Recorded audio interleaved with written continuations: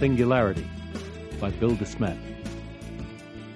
Copyright 2004 by William H. DeSmet. All rights reserved.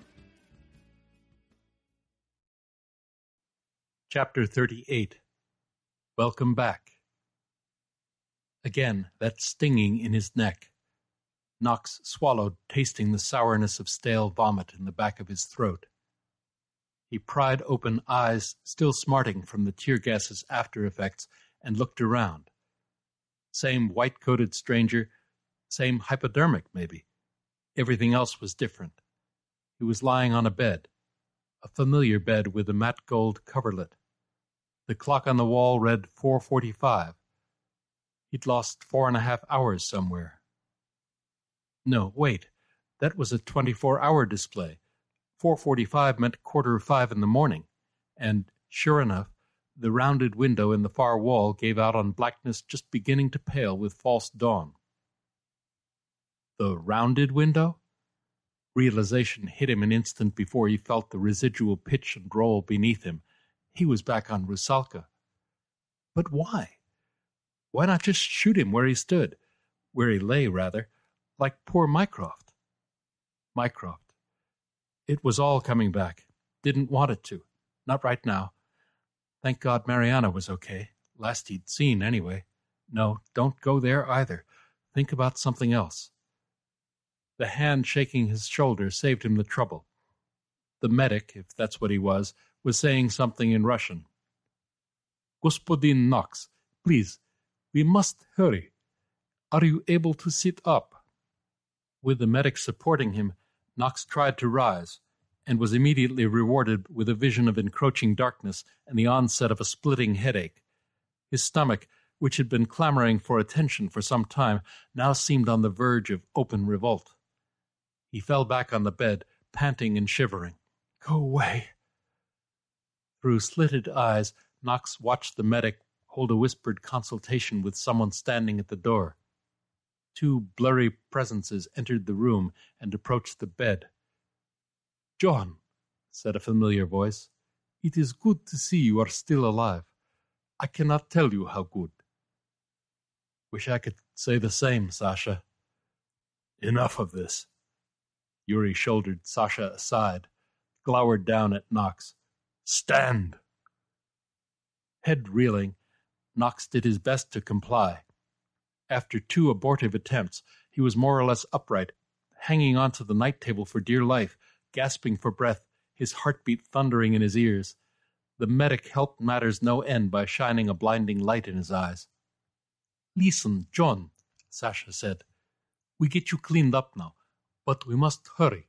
A glance at his wrist top. Not much time. Sasha's voice seemed to be coming from the bottom of a rain barrel.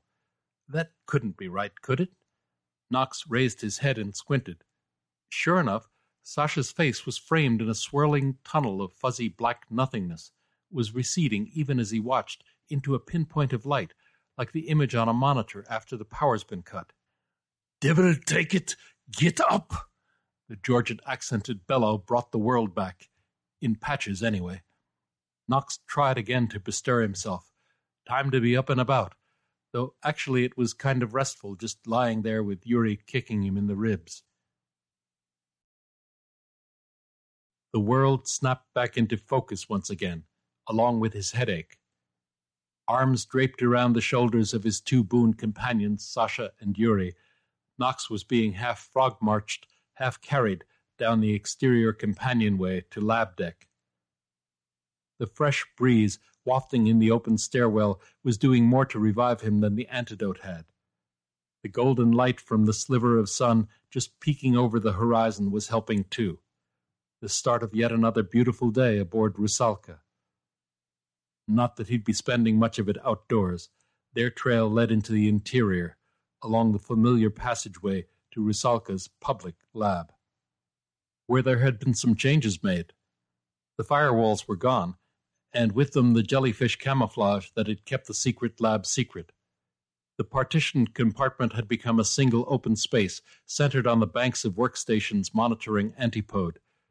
They'd needed the room. The facility was now cluttered with equipment and jammed full of people, and Over in a corner, there was one person in particular, looking somewhat the worse for wear, bruised, smudged, thoroughly disarrayed, wearing makeshift manacles of adhesive mesh and sporting more of the sticky stuff emblematic of the ferocity of her resistance in the most unlikely places, and despite it all utterly beautiful in his eyes. Mariana stood flanked by a brace of security guards. One of the guards was holding a gun on her, while the other wielded a sponge and a small bottle of solvent in an effort to scour residual patches of webbing from her arms. Knox's escort hustled him past newly installed workstations and around rats' nests of exposed cabling. Given they were headed for Mariana, he did his best to help out. He was surprised to find that his legs, though still wobbly, would now support his weight. Even so, he felt in far worse shape than she looked. They must have revived her first, for whatever reason. That she was fully recovered from the knockout shot there could be no doubt. Mariana was glaring fiercely around the room, ready to take on Grecian's minions one at a time or all together, looking for something to kill. The intensity of her gaze softened several orders of candle power when she saw Knox. "John, thank God. I got worried when they didn't bring you down. It seemed like hours." He was close enough to touch her, if only Yuri weren't keeping him on so short a leash. "My friends here insisted I get properly attired first." Knox was wearing shirt and slacks on loan from Sasha.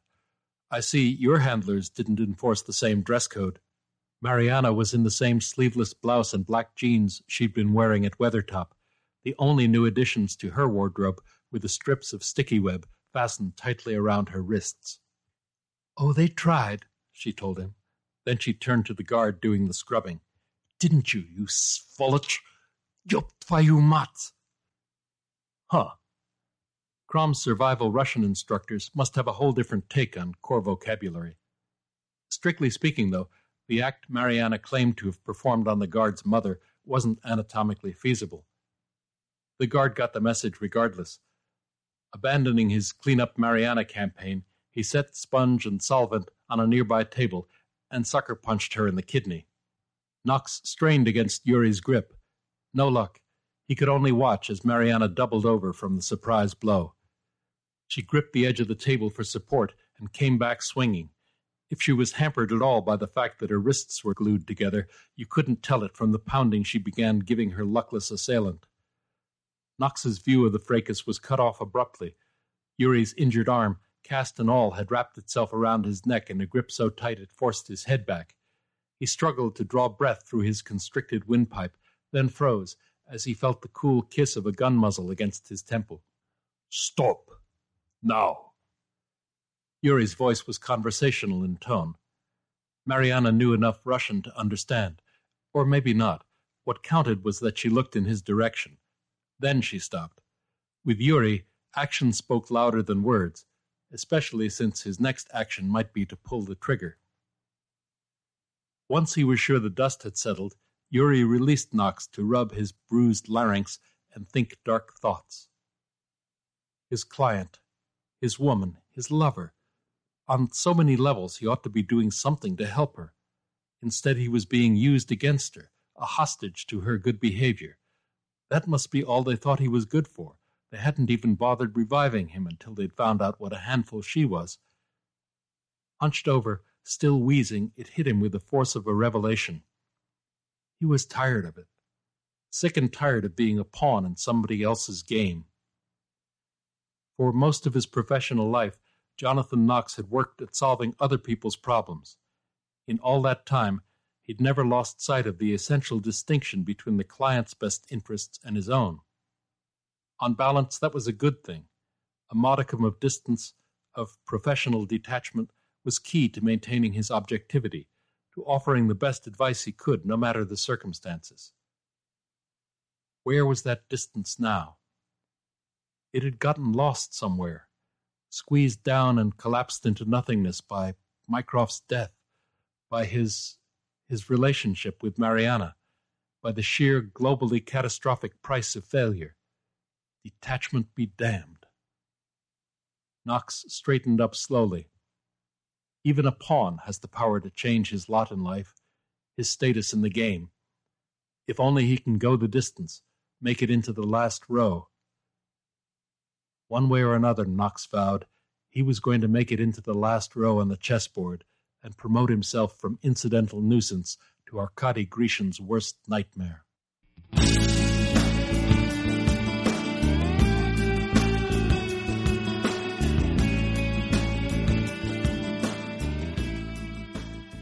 You've been listening to Singularity by Bill DeSmet.